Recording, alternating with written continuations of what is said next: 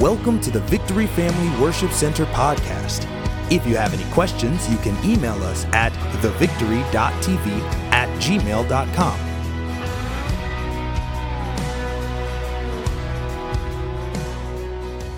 So we're going into the fall and winter seasons, and you know, for me, it's not so much a season as, you know, as a pastor, I like to prepare for things. I know it's because there's different seasons, and you just prepare all year long. But you know, I believe that the church is about to enter another season beginning next Wednesday. I believe that things are going to change in America one way or the other. They're going to change. And as Christians, we're here for the long haul. We're here. It doesn't matter what happens. We're still going to be here Wednesday morning, and God is still good. God is still on the throne, and God is still in control. Amen? Can y'all say amen? And so, but regardless, we need to know, we need to be prepared for anything that's going to happen. And I just believe the church is entering into a phase and a season, you know, where the church is going to become more and more persecuted. The church is going to become, the church is going to go through its trials, and we're going to have to come together as a body. And I just believe we're going to have to learn how to fight off the enemy.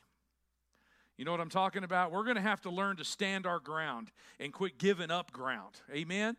And so that's kind of what I'm going to talk about today. I'm going to talk about spiritual warfare, and you know, this is going to it's going to grate some people wrong, but this is what we're going to do today, and it's a heavy subject. And it's going to be heavy today, but this was kind of birthed out of me. I've seen this sermon coming for 4 or 5 weeks back when I was talking about good versus evil about 4 weeks ago, and so it's just, these things just kind of birth, and I just keep going with it. And so you may have grown up in churches all your life and you've never heard about spiritual warfare. That's okay. It's, you know, you may not understand what it even looks like. That's okay. That's why I'm teaching today. Maybe you've grown up in the churches where that's all they talked about was spiritual warfare. Nevertheless, it doesn't matter where you're camped out. We're going to dive into it today. All right. Is that okay? Y'all good? Y'all don't sound good. Y'all going to have to get a little lively in today. My goal today is just to empower you with tools from the Bible and some scripture and some instruction from the Bible on how you can live stronger. That's basically it. And there is whether you want to admit it or not, you know, first of all, there's a natural world out there. You're in a natural world right now. We're in the natural world. This is natural. Pinch yourself and say, this is natural. We live in a natural world. But there is also an unseen world. There is a spirit world. And it's unseen. You can't touch it. You can't see it, but it's there. And when you start to dive into scriptures, it'll become very clear that it's there, the spiritual world. And as you begin to understand some things, about the spiritual world, you're going to begin to understand how the spirit world affects the natural world.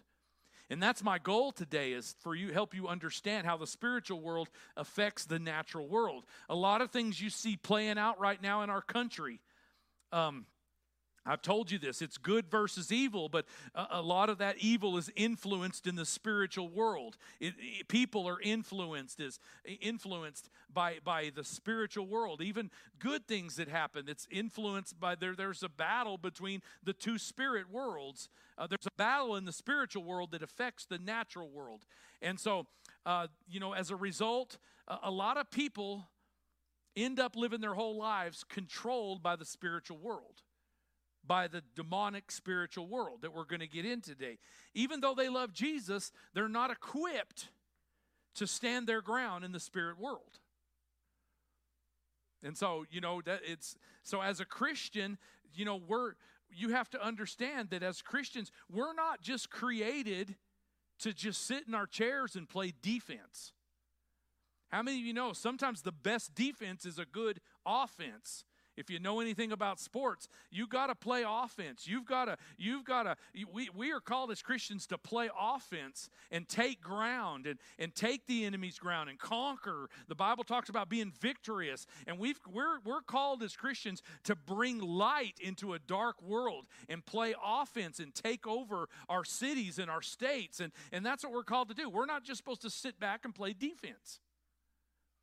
And a lot of people don't realize, a lot of Christians don't realize that when you gave your heart and you signed up for Jesus Christ, for him to be your Lord and Savior, you signed up for a war. You enlisted in a war. And it's a spiritual war. And it exists in the spiritual world, but a lot of people aren't aware of it. And it's all around us. And there are principalities, there's powers, there's rulers of darkness, and there's spiritual wickedness, and they're called demonic entities. They're demonic spirits, however you want to talk about it. And I'm going to dive into all this and explain to this in very graphic detail. There are spirits, there's principalities and demonic spirits. They rule and reign over certain regions of the world. There are demonic spirits that rule and reign in people's lives and in families, and they influence families. And many Christians don't understand it, and therefore they don't even address it. We just push it under the rug. So many Christians, their lives are entangled in a life where they're always wondering, is God for me or against me? You know, what's going on? I don't feel God's presence. God's not doing anything in my life. And so it all boils down to this, in my opinion, that over 40% of the church, I'm talking about the church, I'm not talking about the unbelieving world, 40% of the church doesn't believe that the devil or Satan exists on the earth. 40% of the church denies that the devil even exists. And yet the Bible, the foundations of the Bible, the very foundation teaches us from the very beginning in Scriptures, Satan exists. The devil exists, and not only does he exist, but he exists to steal, kill, and destroy on this earth. The devil hates you. He hates your family. He hates everything about you. He is your enemy. And God is good. The devil is bad. Bad is not coming from God. Y'all understand that? Evil, calamity, disease, poverty, tragedies, all kinds of these things that you see happening on the earth today are either the result of man-made decisions or man-made decisions opening the door to demonic influences and demonic spirits. So are y'all tracking with me right here? So Satan hates the world. His goal is to kill, steal, and destroy the world. He is the enemy of God. This started out long ago in Revelations. We're going to read this. Revelations, it started way before the beginning of time. Lucifer, and there was 3 archangels. There was Gabriel and Michael. They were in heaven. Lucifer exalted himself to the place that he wanted to be higher than God. So he exalted himself against God, and the Bible says he was cast out of heaven.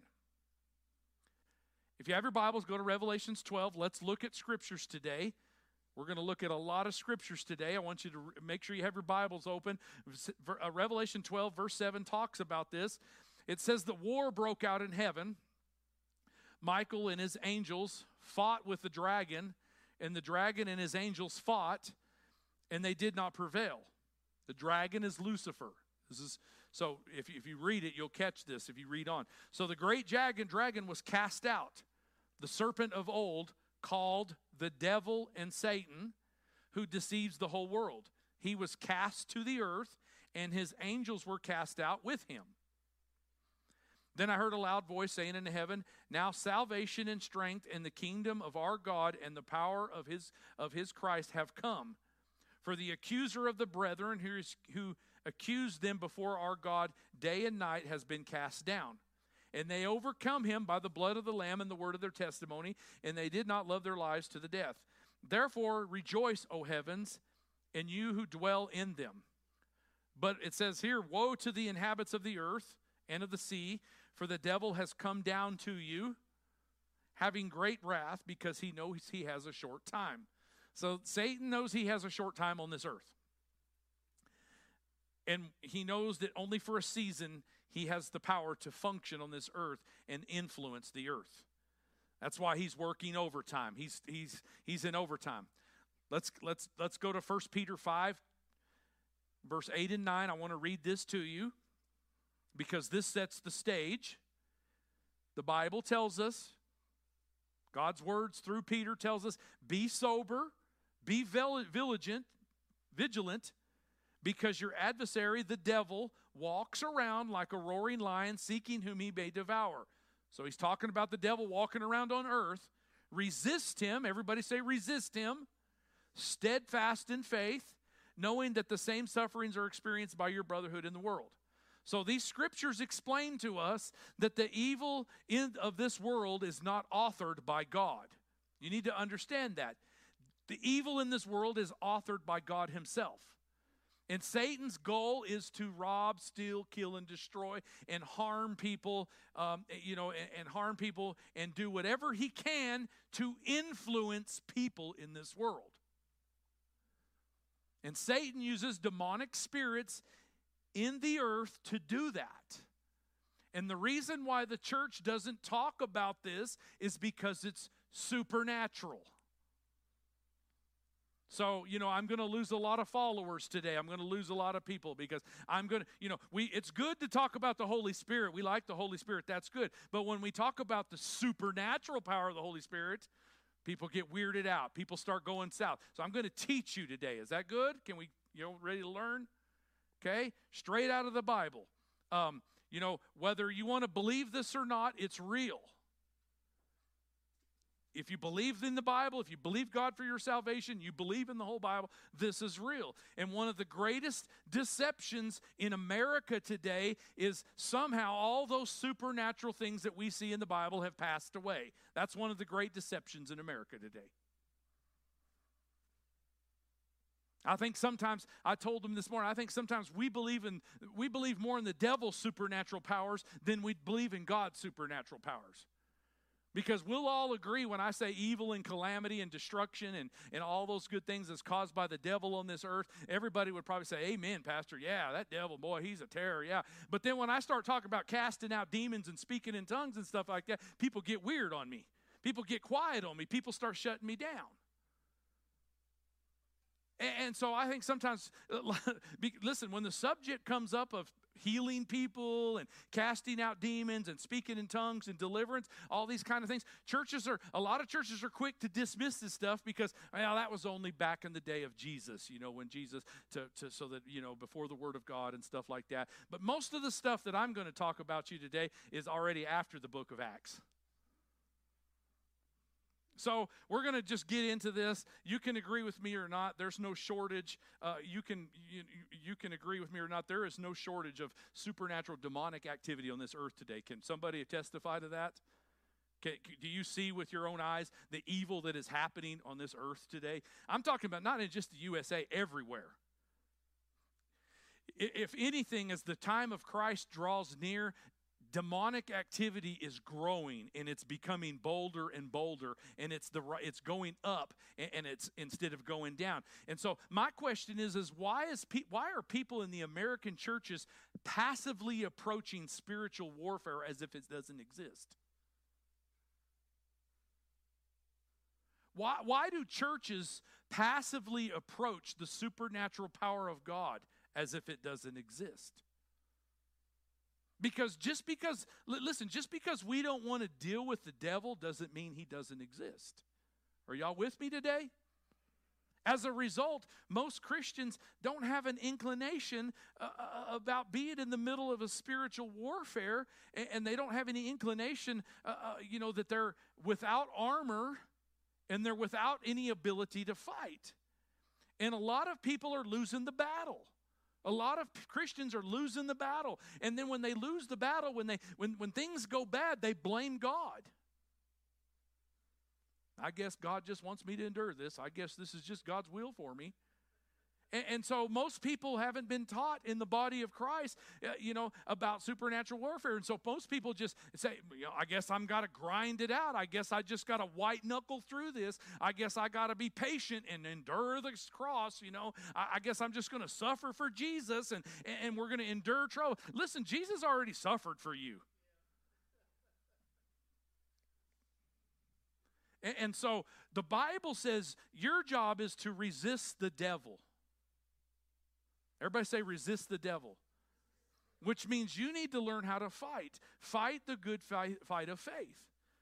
You've been enlisted into an army, and we're not going to be, listen, on my watch, we're not going to be a pacifist church.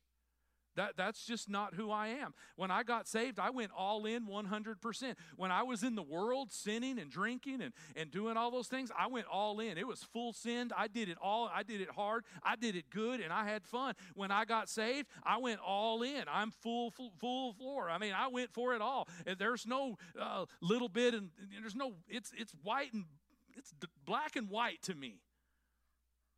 And so, you know, we're not a church that comes, I don't want to be a church that comes on Sunday and forgets the fact on Monday, Tuesday, and Wednesday, we're living in a war zone.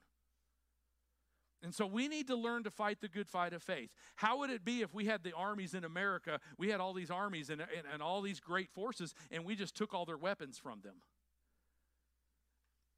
And told them, well, you know, there's not really any, the enemy out there, they're really not a threat. They're really not going to do anything. They're, you know, and just teach that the enemy is just invisible and it doesn't really, you know, and, you know, it'll be okay. You don't need no weapons. And, you know, and that's what a lot of Christians do. Oh, well, I just hope God will rapture me out of here, and everything will be okay. We got to stand our ground. And unfortunately, what happens is when we get into war, a lot of people get wounded by the enemy.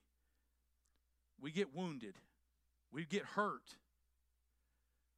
And so we go to the church as a hospital to heal us and to restore us and to counsel us and to help us, to encourage us. And then, listen, but then a lot of Christians, they don't want to go back to war.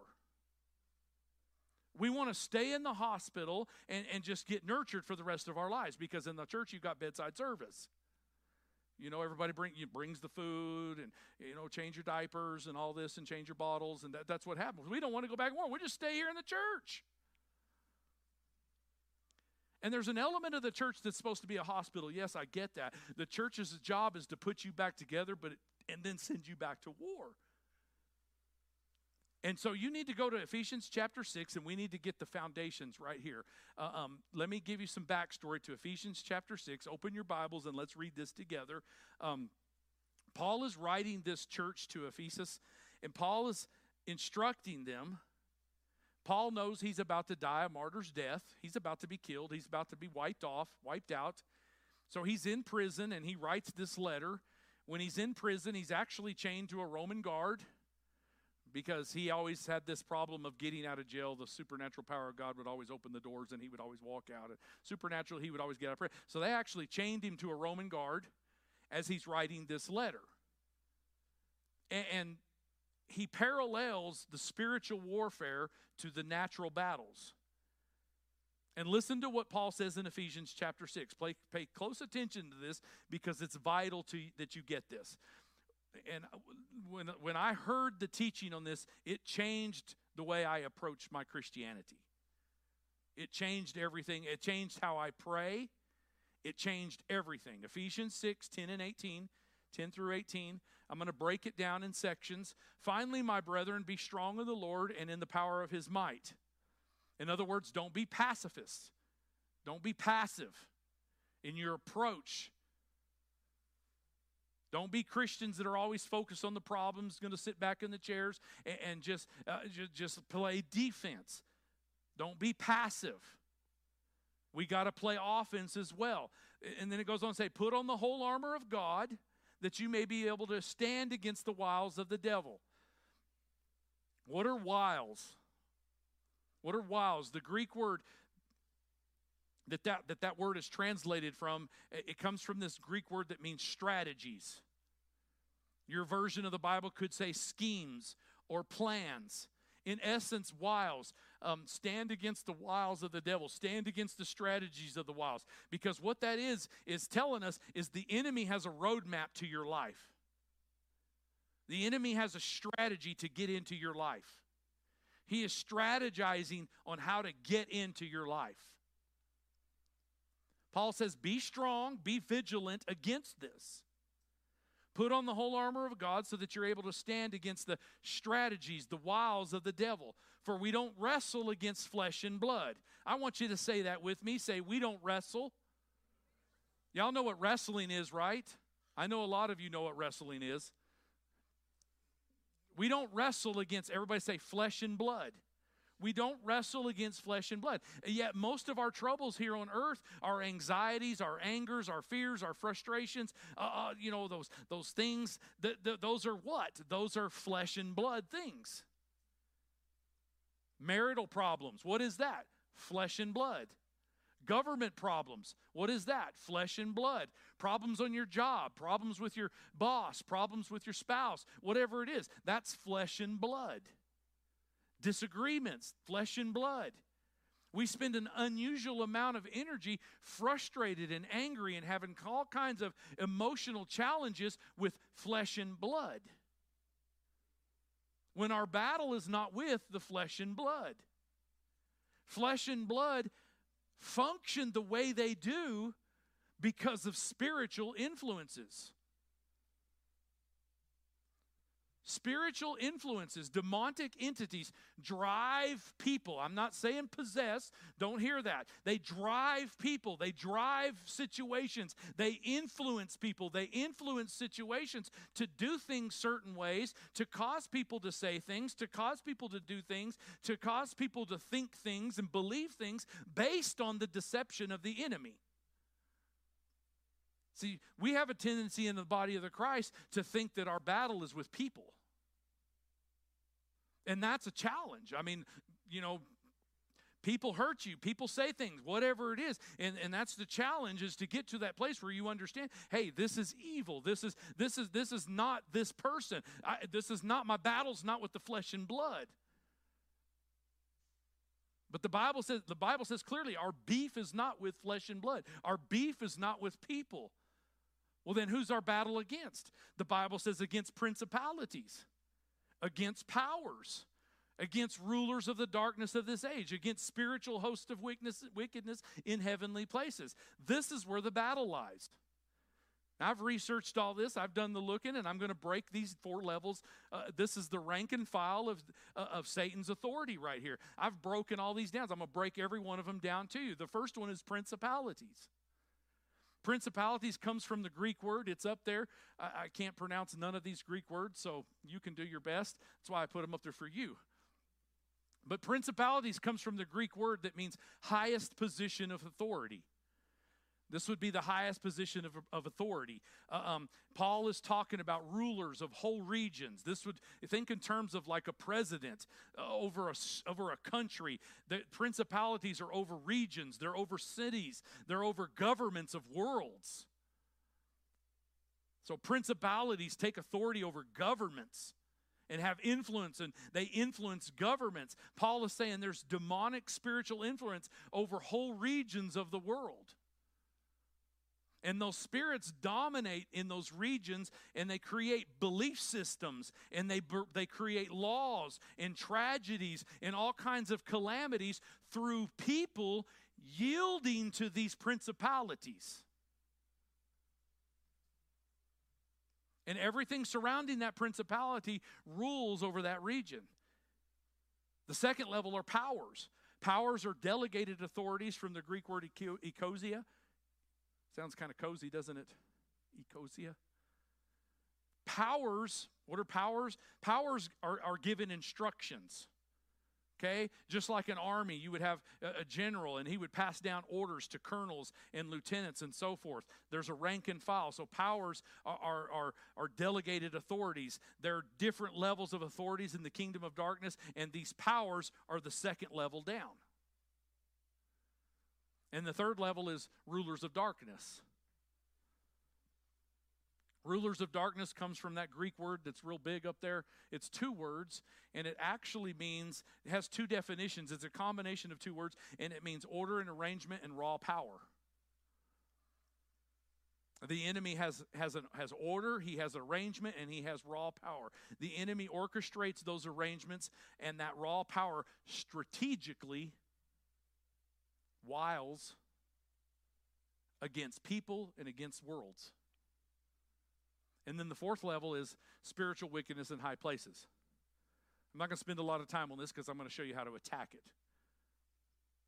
Spiritual wickedness in high places comes from a Greek word. It defines spiritual wickedness as bad, vile, vicious spirits that are sent to afflict humanity.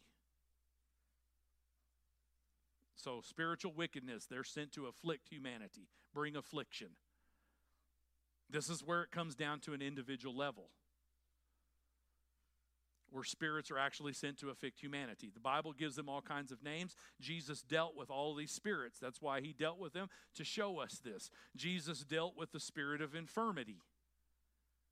There's a lot of spirits. I'm not going to take time to talk about them all, but Jesus dealt with infirmity. People who had an actual spirit that was afflicting them physically in their bodies. Not all infirmities are spirits, but he said there is a spirit of infirmity.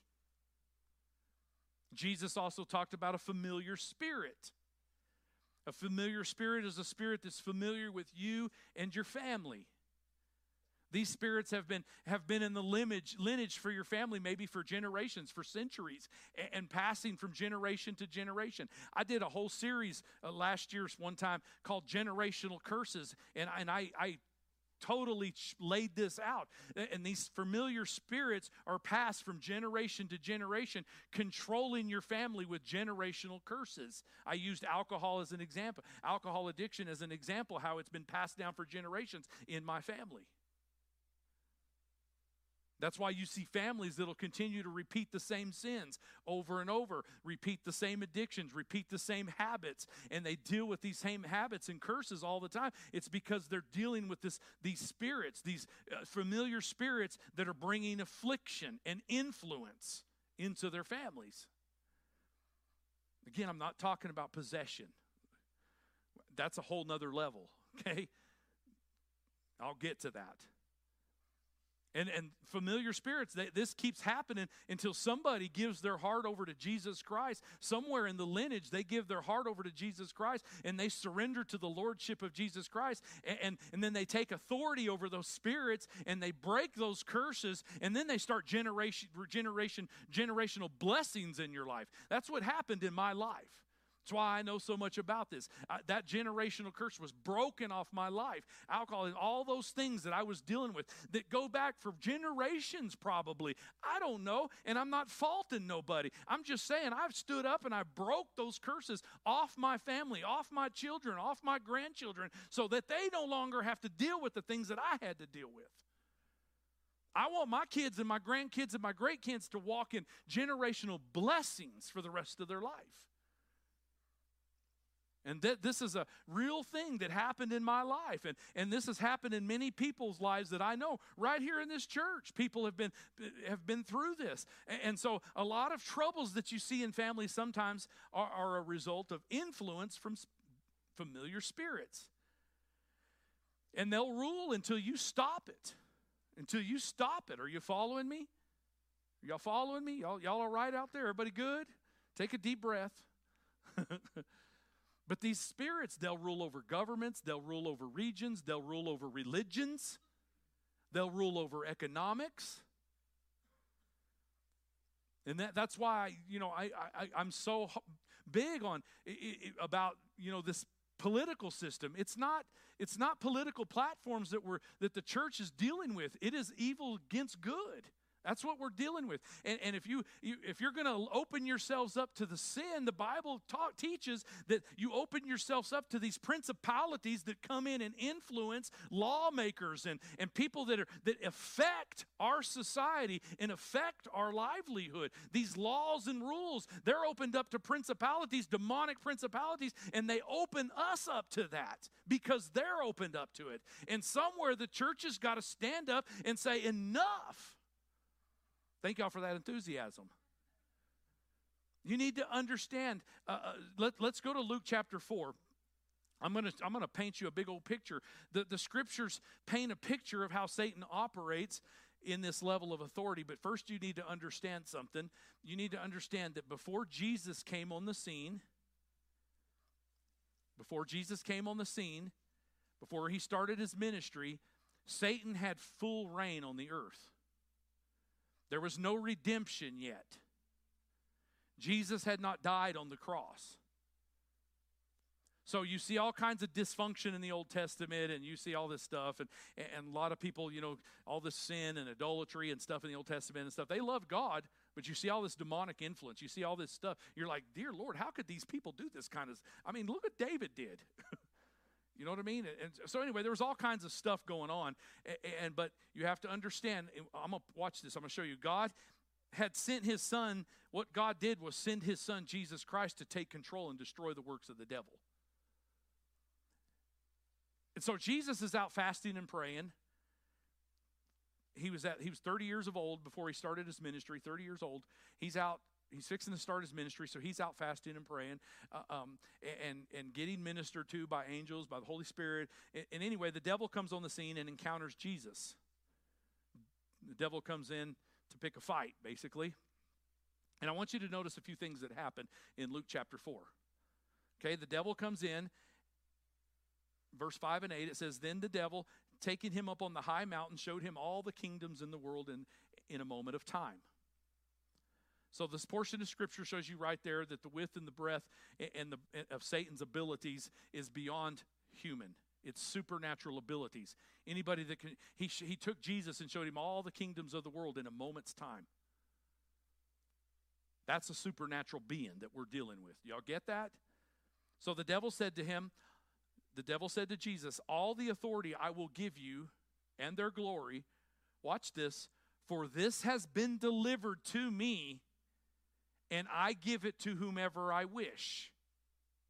Therefore, if you worship before me, it's all yours. That's what the devil's telling Jesus. This has been delivered to me, and I can give it to whoever I wish. In other words, if you'll worship me, Jesus, I'll give you authority, and I'll deliver all these kingdoms to you.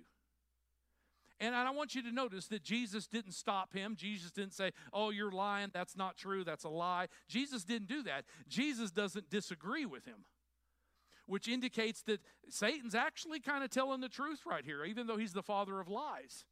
Because it was delivered to him. Satan does have authority over all the earth and all the authority over the kingdom of this world up until this point. The Bible says it was delivered to him. Well, when did that happen? When was it delivered to him? You have to go back to Genesis when Adam and Eve were in the garden. God came to them and said, hey, I want you to have dominion. I want you to have authority over all the heavens, over everything you see. I want you to have dominion over it and live in authority over this earth. And everything you see is under your authority, under your dominion, except one thing over there, that little tree. Don't touch it. It's the tree of knowledge of good and evil. And God said, that is reserved for me. You are not to partake of that tree. Don't even touch it. And as soon as God left Adam and Eve alone, Satan comes in the form of a serpent. And Satan says to them, has God really said to you not to eat of that tree? For he knows if you eat of that tree, you'll be like God. So the only authority the enemy had at this stage in the game was given to him through deception. That's it. He didn't have any authority. The only authority he had is, the only reason he has authority is because he stole their authority through deception. He stole Adam and Eve's authority through deception. And that's what he's doing to the church today. The only authority Satan has over a true believer of Jesus Christ right now is the ability to deceive you into believing you don't have any authority. That's the only power he has over you. He deceives you into believing that you don't have the authority. But we're exposing that today. Y'all take a deep breath. Y'all are heavier than the last group. Satan deceived Adam and Eve, and they ate of the tree of the good and evil, and their eyes are open. So what happened? Sin came in. Sin comes in. And now all the authority that was given to Adam and Eve has now been transferred to Satan through deception. That authority's been transferred. Satan is now the little g of the world, little God, the God of the world, little g. Okay? Ruling over kingdoms of this world, ruling over humanity, which set in motion the plan of the redemption through Jesus Christ. God didn't lose control. God had all this planned out in the first place. He wanted to redeem. He wanted redemption. Okay, so don't think there's several thousand years later, back to the desert. Let's go back to the desert, Luke chapter 4. Jesus is on the scene. He's in the middle of the desert. Jesus is now the Redeemer. Satan knows this. Satan knows this. That's why Satan goes to Jesus in the desert. This is a last-ditch effort by Satan. Because if Satan doesn't derail Jesus here, he's going to be defeated for the rest of the eternity, and he knows it. So this is Satan's last-ditch effort, and he comes in to tempt Jesus, offering him all the kingdoms of the world if you'll just fall down and worship me. And notice what Jesus says back to him. Get behind me, Satan. A lot of y'all say that to your spouses sometimes, huh? Come on, guys, I have to lighten it up a little bit in here. I've heard people say that. Jesus says, get behind me, Satan, for it is written. Everybody say, for it is written. You shall worship the Lord your God, and him you shall serve. Immediately, Jesus refers to the first piece of weaponry in Ephesians. It's the word of it's the truth of it's the word of God. And Paul says in Ephesians that you have to use the word of God if you're going to have authority over Satan. That's what the word of God is. The word of God. It's the word of God. It's the truth. And Paul says in Ephesians, when you get ready to arm yourself, the first thing you have to do is gird your loins with the truth. So what is truth? What is truth? Truth is the word of God. You guys carry it around. You bring it in your body. This is the truth. It's the truth. And so now let me explain this because this is important. When you start to study the Word of God, you'll begin to discover there's two kinds of truths. There's two kinds of truths floating out in the world today. One of them, there is a truth, and there is the truth. Now, a truth is relative to you. A truth is something tangible. It's something that you can see. It's something that you can believe. Science it can be a truth. You know, it's what you believe. It's how you believe. It's I have my truths. You have your truths. You know, what I believe may not be but what you believe. I respect what you believe. You respect what I believe. But listen to me. A truth has no power. A truth has no power. A truth, whether it's my truth or somebody else's truth, has no power over Satan. A truth has no authority over Satan. A truth has no power in your life except to deceive you into believing it is the truth. I know this is deep and I know I'm going fast, but I'm going to take you somewhere. I'm taking you on a journey. I see people every day in lives. I see people all over this country living by their own truths. And they're also living under a curse. Many of our truths, many of the truths that are out there are deceptive truths, and they're deceptive to our own heart. The religion of tolerance is one of them. That's a truth that a lot of people just tolerate.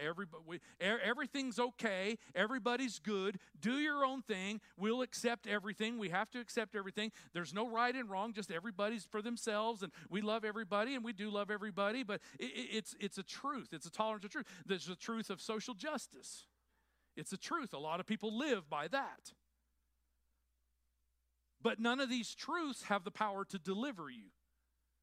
That is why God had to come and reveal himself as the truth. Jesus said, I am the way, the truth, and the life. And so, for example, let me just give you an example. A truth might be you have cancer or you have some terminal disease. That's a truth. It's true. But the truth is Jesus bore my sickness and he took my disease, and by his stripes I'm healed. That is the truth. Y'all following me now? See, a truth doesn't have the power to deliver you. A truth doesn't have the power to heal you. The truth has the power to deliver you and heal you and set you free. Y'all tracking with me? My future depends on what truth I believe. My future, my kids' future, everything I'm distilling into my kids, how I'm raising my kids, by what truth I'm teaching them, that our future depends on it. That's why I've said, and I'll say this 1,000 times, that's why I said, life and death sometimes depends on where you go to church. Are they preaching a truth or the truth? That's why for me, listen, that's why for me, and I'm just going to just say all this, and I'm going to be transparent. Nobody lifted a finger to tell me about the supernatural power of God at some of my previous churches when I was a kid. I'm not knocking those great people. But they didn't lift a finger to teach me about it. Nobody wanted to discuss when I was young, growing up in high school and stuff in college. Nobody wanted to discuss generational curses in those previous places. And this is literally life and death for me. I was saved and filled with the Spirit of God, and I was delivered because I became in contact with the truth.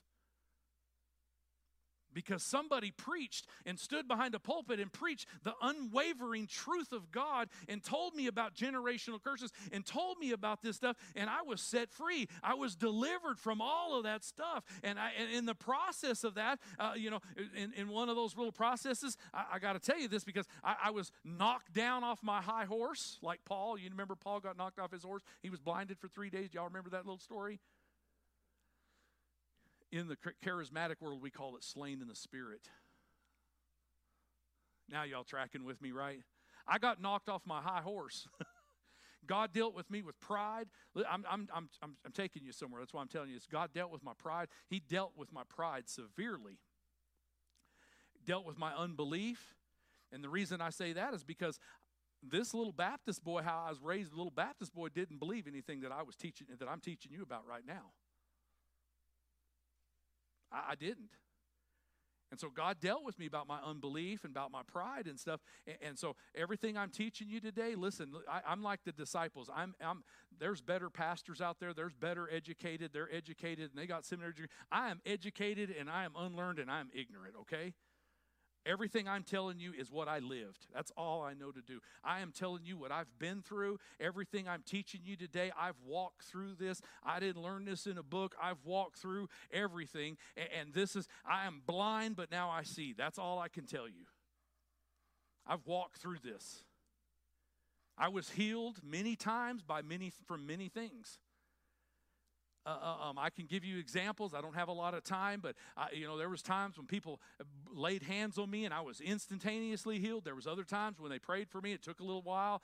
You know what I mean? There's all kinds of occurrences, all by the supernatural power of God. I was filled later on with a dunamis power, this explosive power of God, so that the Bible teaches about being filled with this dunamis power so that you can be an effective witness and a bold witness for Jesus Christ. And then I learned in the Bible, it says, be ye continually filled with the Spirit of God. That means it's not a one-time experience. There's more every day. There's something fresh every day. There's a fresh feeling every single day when you get up. Be ye continually filled. I got to have that fresh stuff. I got to have some fresh oil. I got to have something fresh pouring into me. I don't know about y'all, but be ye continually filled. I just took the Bible at what it literally said. Sometimes when you go to church, all you hear is a truth, but you don't hear the truth.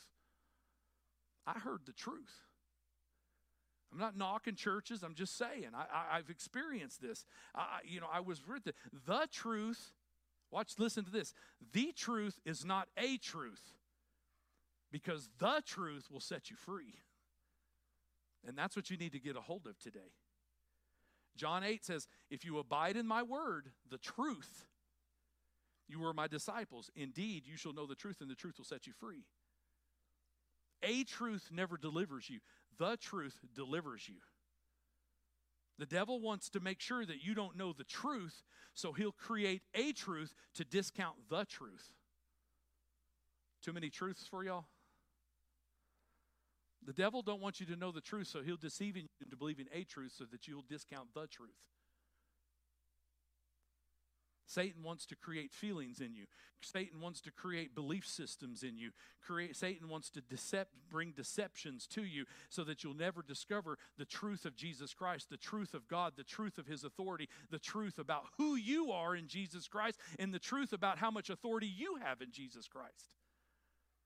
Because just like Adam and Eve, he knows that once you discover who you are and the authority that you have, he knows that he's done. He's going to reach his demise. Because once you discover the truth about who you are, you become dangerous to the devil.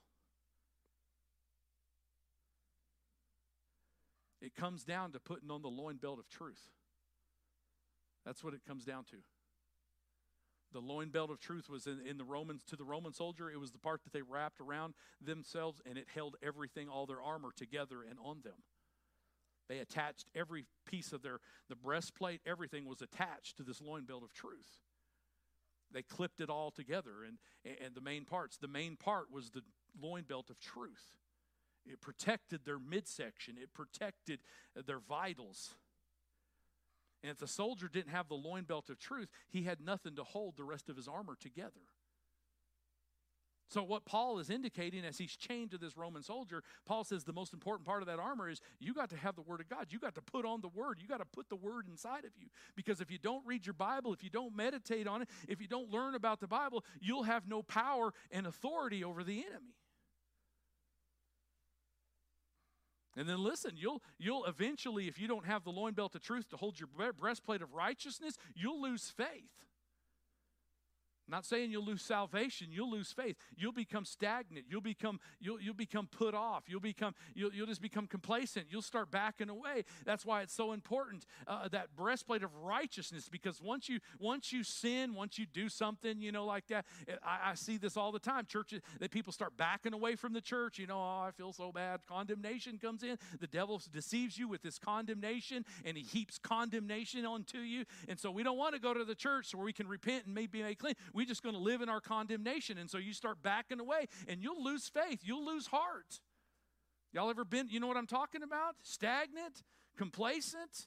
That's because the loin belt of truth wasn't holding the breastplate of righteousness in place, because you're made right standing by the righteousness of Jesus Christ. Amen? That's how you're not made right standing with Jesus' righteousness, by your own righteousness. You're made right standing by Jesus Christ. You got to have all those weapons. How many Christians go into the world every single day unarmed, naked, and afraid? Without wearing any armor, let alone their clothing sometimes? The enemy just comes in and day out, he just comes in and he wreaks havoc. And what the devil does is he brings thoughts into your mind. He brings activities. He brings temptations. And he brings trials to come in and defeat you and to deceive you and bring deception to you and bring all these things. And listen, God has given you the authority over all those things. The only weapon Satan has is deception and lies.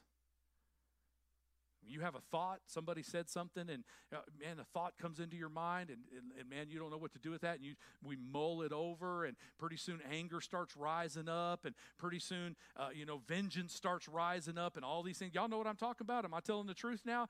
And that's how the devil comes into your life and so all of a sudden you're deceived into thinking that person did this to me, and I've got to get them back. And through deception, you're exchanging your authority. You got to get your loin belt of truth on. And so there's 3 truths that I want to give you. I got to give them to you real quickly now to help you battle this. 3 truths. I had to lay this whole foundation. I said all that to say this. Number 1 is Jesus. You got to know that Jesus came to restore kingdom authority on the earth. Jesus came to restore your authority. The reason why Jesus didn't come just to save you, okay? But he came to instill authority back to you. Authority over all these principalities and powers and spiritual wickedness. And the authority that God intended for Adam and Eve to have and have dominion over that was stripped from them, Jesus came to give that back to you. Now remember, Satan has all authority in the world. But Satan does not have legal authority over a follower of Jesus Christ. He does not have legal authority over a follower of Jesus Christ. Let me rattle off some scriptures to you real quick. The Bible says in 1 John 3:8, "He who sins is of the devil, for the devil has sinned from the beginning. For this purpose the Son of God was manifest, that he might destroy the works of the devil." 1 Corinthians 15:24, "Then comes the end, when he delivers the kingdom of God the Father, when he puts an end to the rule and all authority and all power. For he must reign until he put all his enemy under his feet." Then the one I really want to get to is Colossians 2:13. And you being dead in your trespasses, that's sin, the circumcision of your flesh, he has made alive together with him, having forgiven you all of your trespasses, having wiped out the handwritings of requirements that was against us, which was contrary to us. He has taken it out of the way, having nailed it to the cross, having, watch this, having disarmed principalities and powers and made a public spectacle of all of them, triumphing over it. Now, the reason why it says Paul wrote this, and he was giving you the framework of how the Roman armies would demonstrate when they defeated their enemies. This is how the Roman army worked. And Paul was chained to a Roman soldier, and when the Roman army, when they defeated somebody, when they defeated another army, they would strip them of all their armor, and they would even take their clothes off, and they would chain them in a long line, and they would march them into the city, and so that the whole world, everybody in Rome, all the other Romans, just the normal people, could see this army defeated in front of them, stripped of their power. The Roman Empire, the Roman soldiers would make a public spectacle of their enemies in Rome to show their power and authority over them. And that's what the scripture says in Colossians. That's what Jesus did to the devil and his demons. He made a public spectacle of them. He stripped them of his army. When he came back as the Redeemer, and he stripped the devil of his armor. He stripped the devil of his power. He stripped him of all of his authority. And Jesus marched them, the principalities, the powers, he marched them to the throne of the kingdom of heaven, demonstrating his defeat over them, over every demonic entity. Jesus made a show of them openly and spectacle, and he just made a public spectacle of them. So you need to know that as Christians, Satan has no authority in your life. Satan only has lies and deceptions. And when someone says, God allows evil things to happen, how many of you ever heard that? Why did God allow all these evil things to happen? I'm going to tell you the truth about that. God allows what you allow. God only allows what you allow. He has given you back the authority. He only allows the devil wreaking havoc in your family. That's because you're allowing it.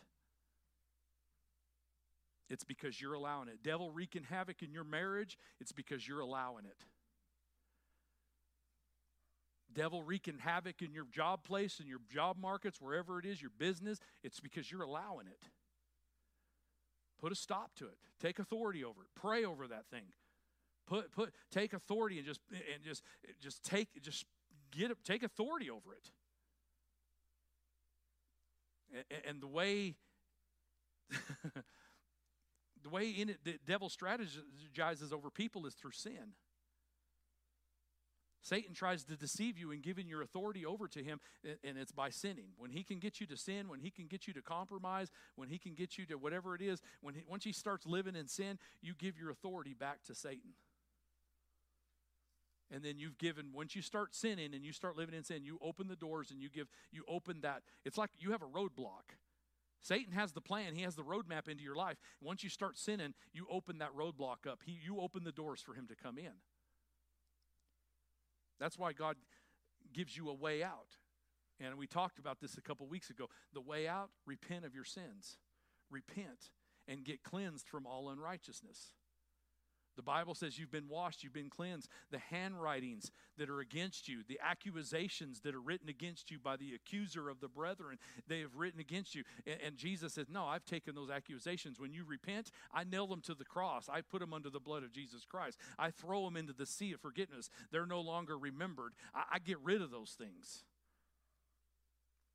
But Satan, if you don't repent, if you don't come to a place of repentance, Satan will bring shame and guilt upon you, and he'll heap it on you, and and it'll become part of your future. And because you haven't repented, you haven't closed those doors.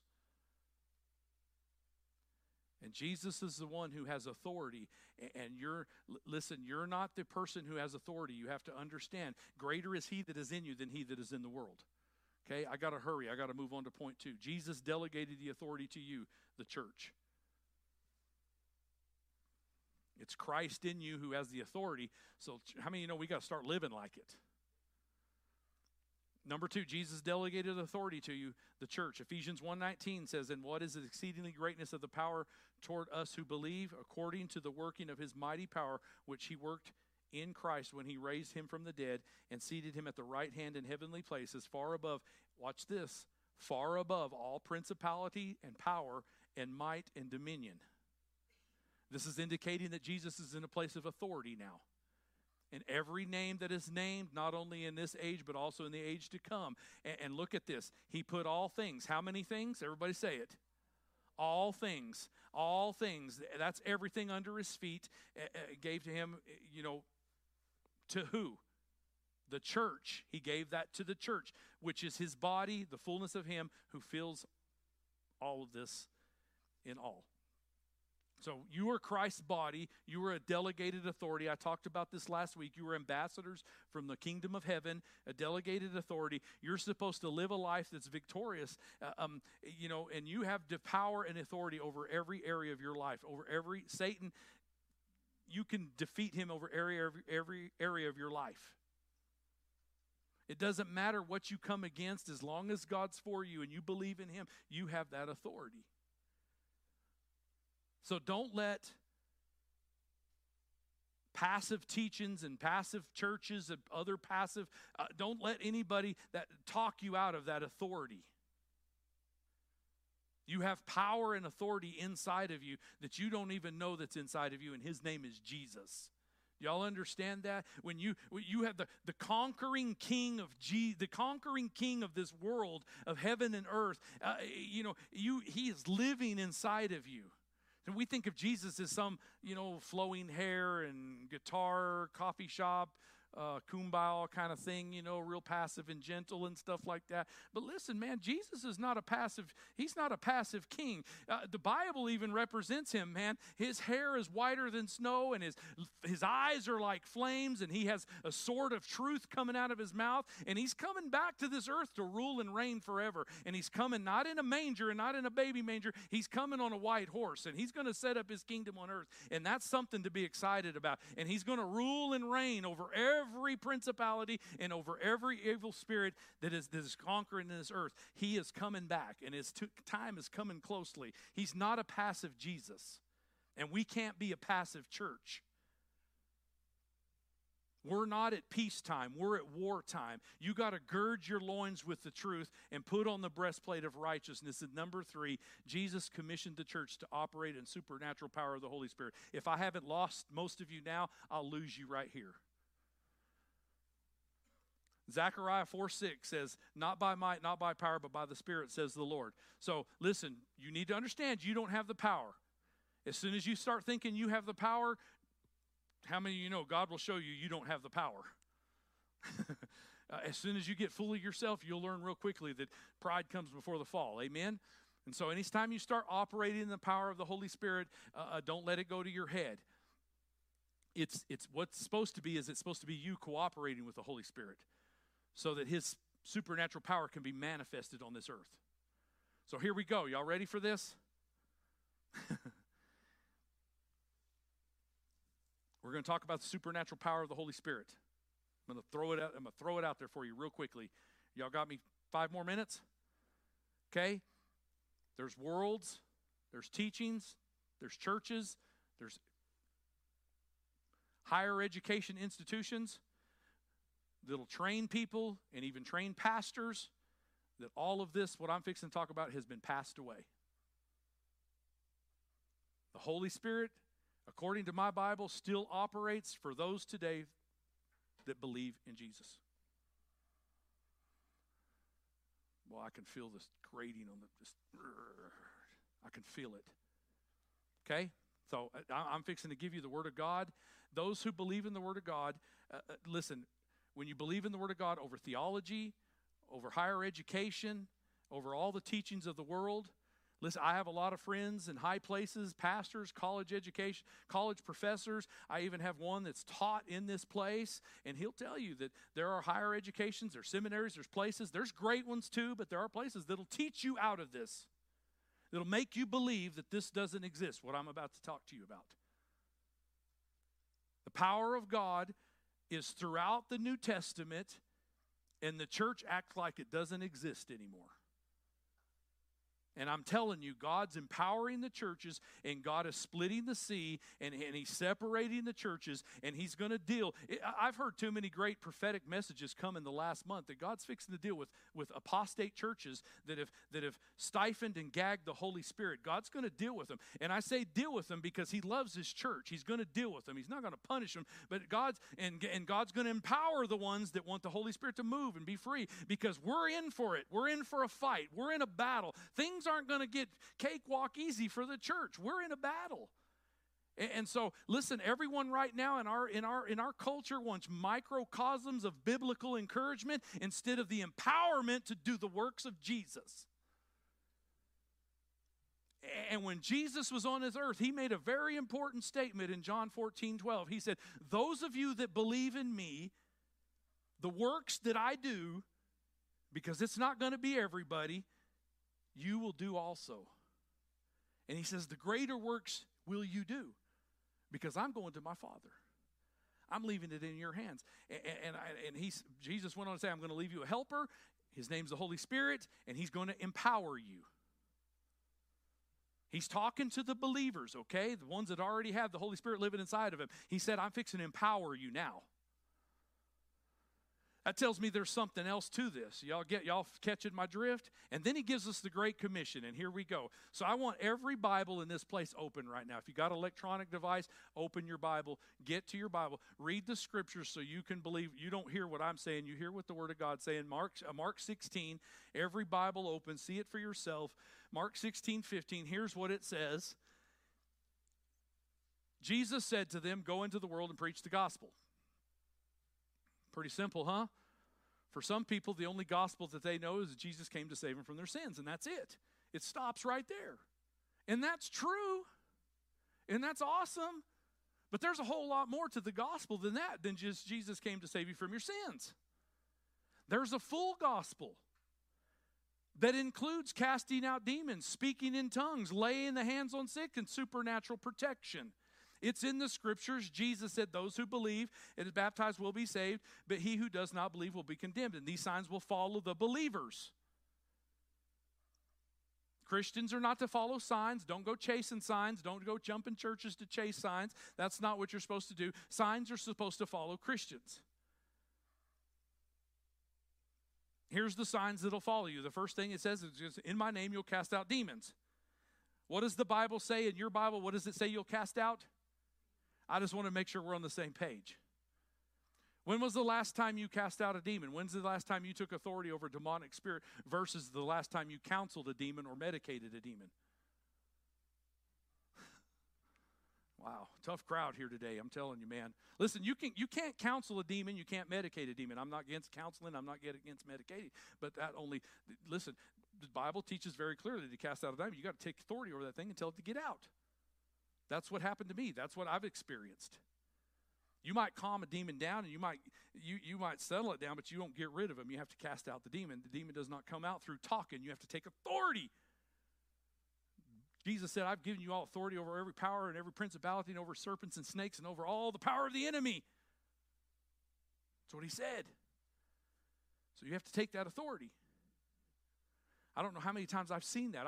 I'm not going to mention names, but I have people in here that have experienced that with me. We've been in places in our surrounding areas, and we've prayed for people, and demons manifest, and you start praying, and you start telling that thing to get out, and things start happening, and all of a sudden we pray for that person, and all of a sudden they're like, "I'm free." Wow, they're different people.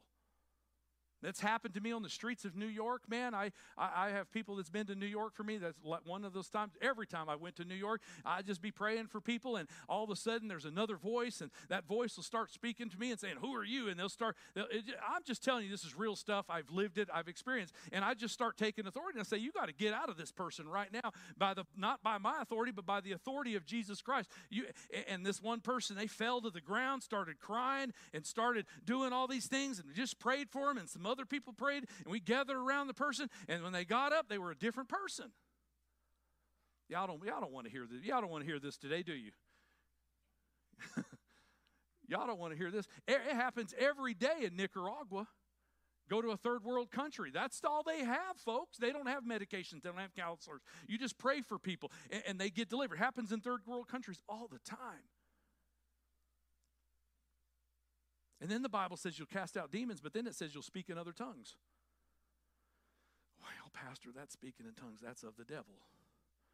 I don't know how many times I've heard that. Then you just said what Jesus said is of the devil. That don't make any sense to me either. The Bible says you'll speak in other tongues because God gives you a spiritual language by the Holy Spirit to pray things that you don't know what to pray for supernaturally. Paul said, "I thank God that I speak more tongues more than any of you." But basically, if you read the context of what Paul's saying, I'm thank God that I speak tongues more than any of you. He said, but in church, I don't use it because it confuses unbelievers. He said, but I use this, basically, he's saying, I use this in my prayer language. I pray it all the time. I thank God that I speak in tongues more than any of you. But I don't use it in the church settings because it's not necessary. That time God knocked me off my high horse and dealt with my pride and dealt with my unbelief, I got up a changed man. I was delivered from some things. Anytime God throws you down on the ground, you better come up changed. That's the purpose of it. And I come back up, I had a prayer language. And I don't make any apologies about it. And I use it all the time. I get in my prayer closet when I don't know what to do, and I cry out to God, and I use it. You know why I use it? Because God put it in me. And there's a lot of people in our church that God's put some things in you that you're not using. Are you following me? And then the Bible says you'll take up serpents. Now, don't go crazy on me because it's not talking about country people in there handling snakes in their churches and stuff like that. That's not what that's tempting the Lord your God. Just don't go there, okay? This is talking about divine protection. Okay, I've seen the videos, man. There are really religions and churches out there that one of them's dead now because he got bit, but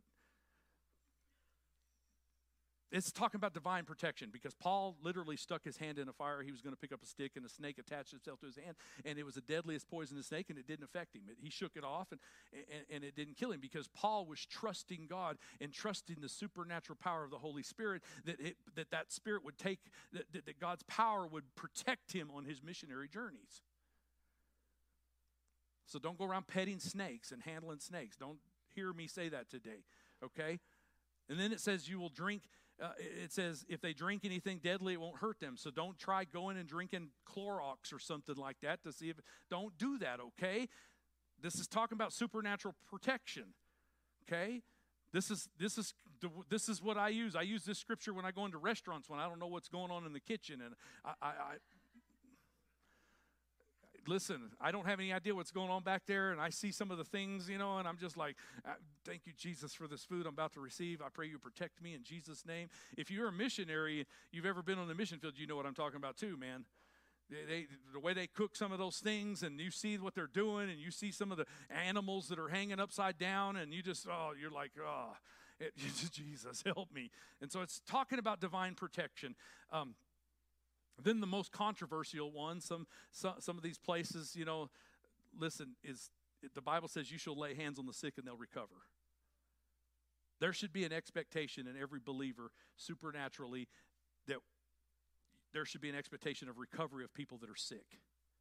When you operate in supernatural authority of God, but here's my question is, I know what I believe. What do you believe? What do you all believe? I've been supernaturally healed in some instances of some things, of physical healings and just some things. And I've seen people supernaturally healed, instantaneously. I've seen the dead come back to life, literally. I've seen people pronounced dead by EMTs, and I've seen them come back to life. So my point in saying all that is nobody can take that away from me. Nobody can take that away from me. I've experienced it. I've seen it. But what do you believe? Where are you at? I've seen many people not healed, dear loved ones, not healed. Jesus went into towns and people didn't get healed all the time. And there were factors into that. I preached 4 weeks on the reason why Jesus walked into a lot of cities and they didn't get healed, because they didn't honor Jesus. So there's a lot of factors that play into why people don't get healed. I don't have the answer. I'm not God. But this ain't up for debate for me, because God is my witness. I have been healed, and I have seen people healed. And Jesus just said, go out and tell people about it. Tell them about my great power. You shall lay hands on the sick and they shall recover. What do you believe? If you guys, Jim and Ron, if you want to come, it'll make everybody feel better.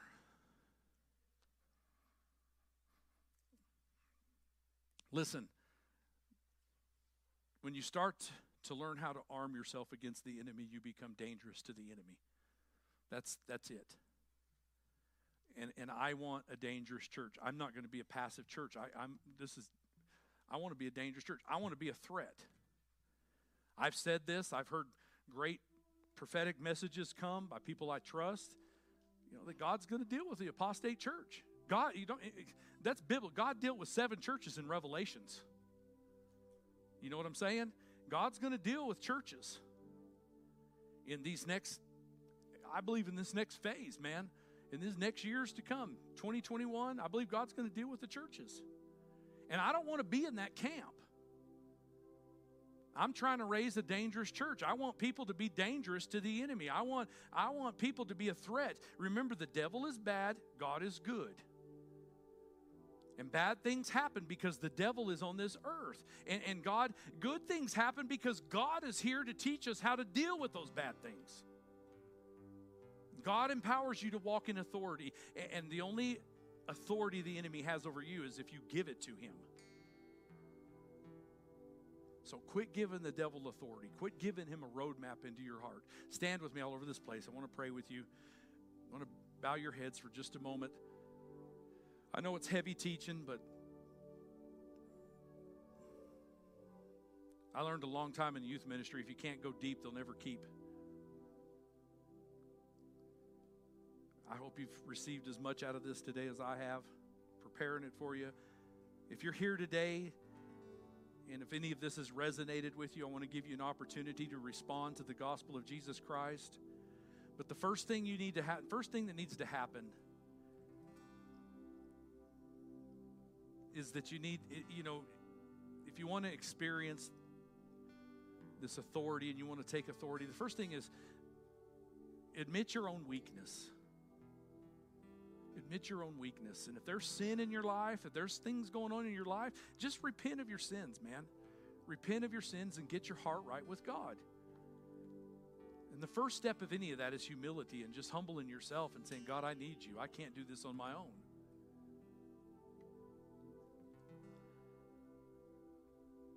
You can't deal with your sins. Only God can deal with your sins. You have to give him, just like you give Satan the authority in your life, you give him a roadmap in your life, you have to open the doors for God to come in too. And humility has to be a big part of that. And then I'll say this to wrap this up. I had this conversation between churches. Just because I read this Great Commission in Mark chapter 16, it's not a magic formula. You don't just walk out. Listen, I say all this. Listen, if you don't hear anything else I say, hear this. The power's in the seeking, not the speaking. You want power in your life? It's in the seeking. Seek God. Seek God. Seek his truth.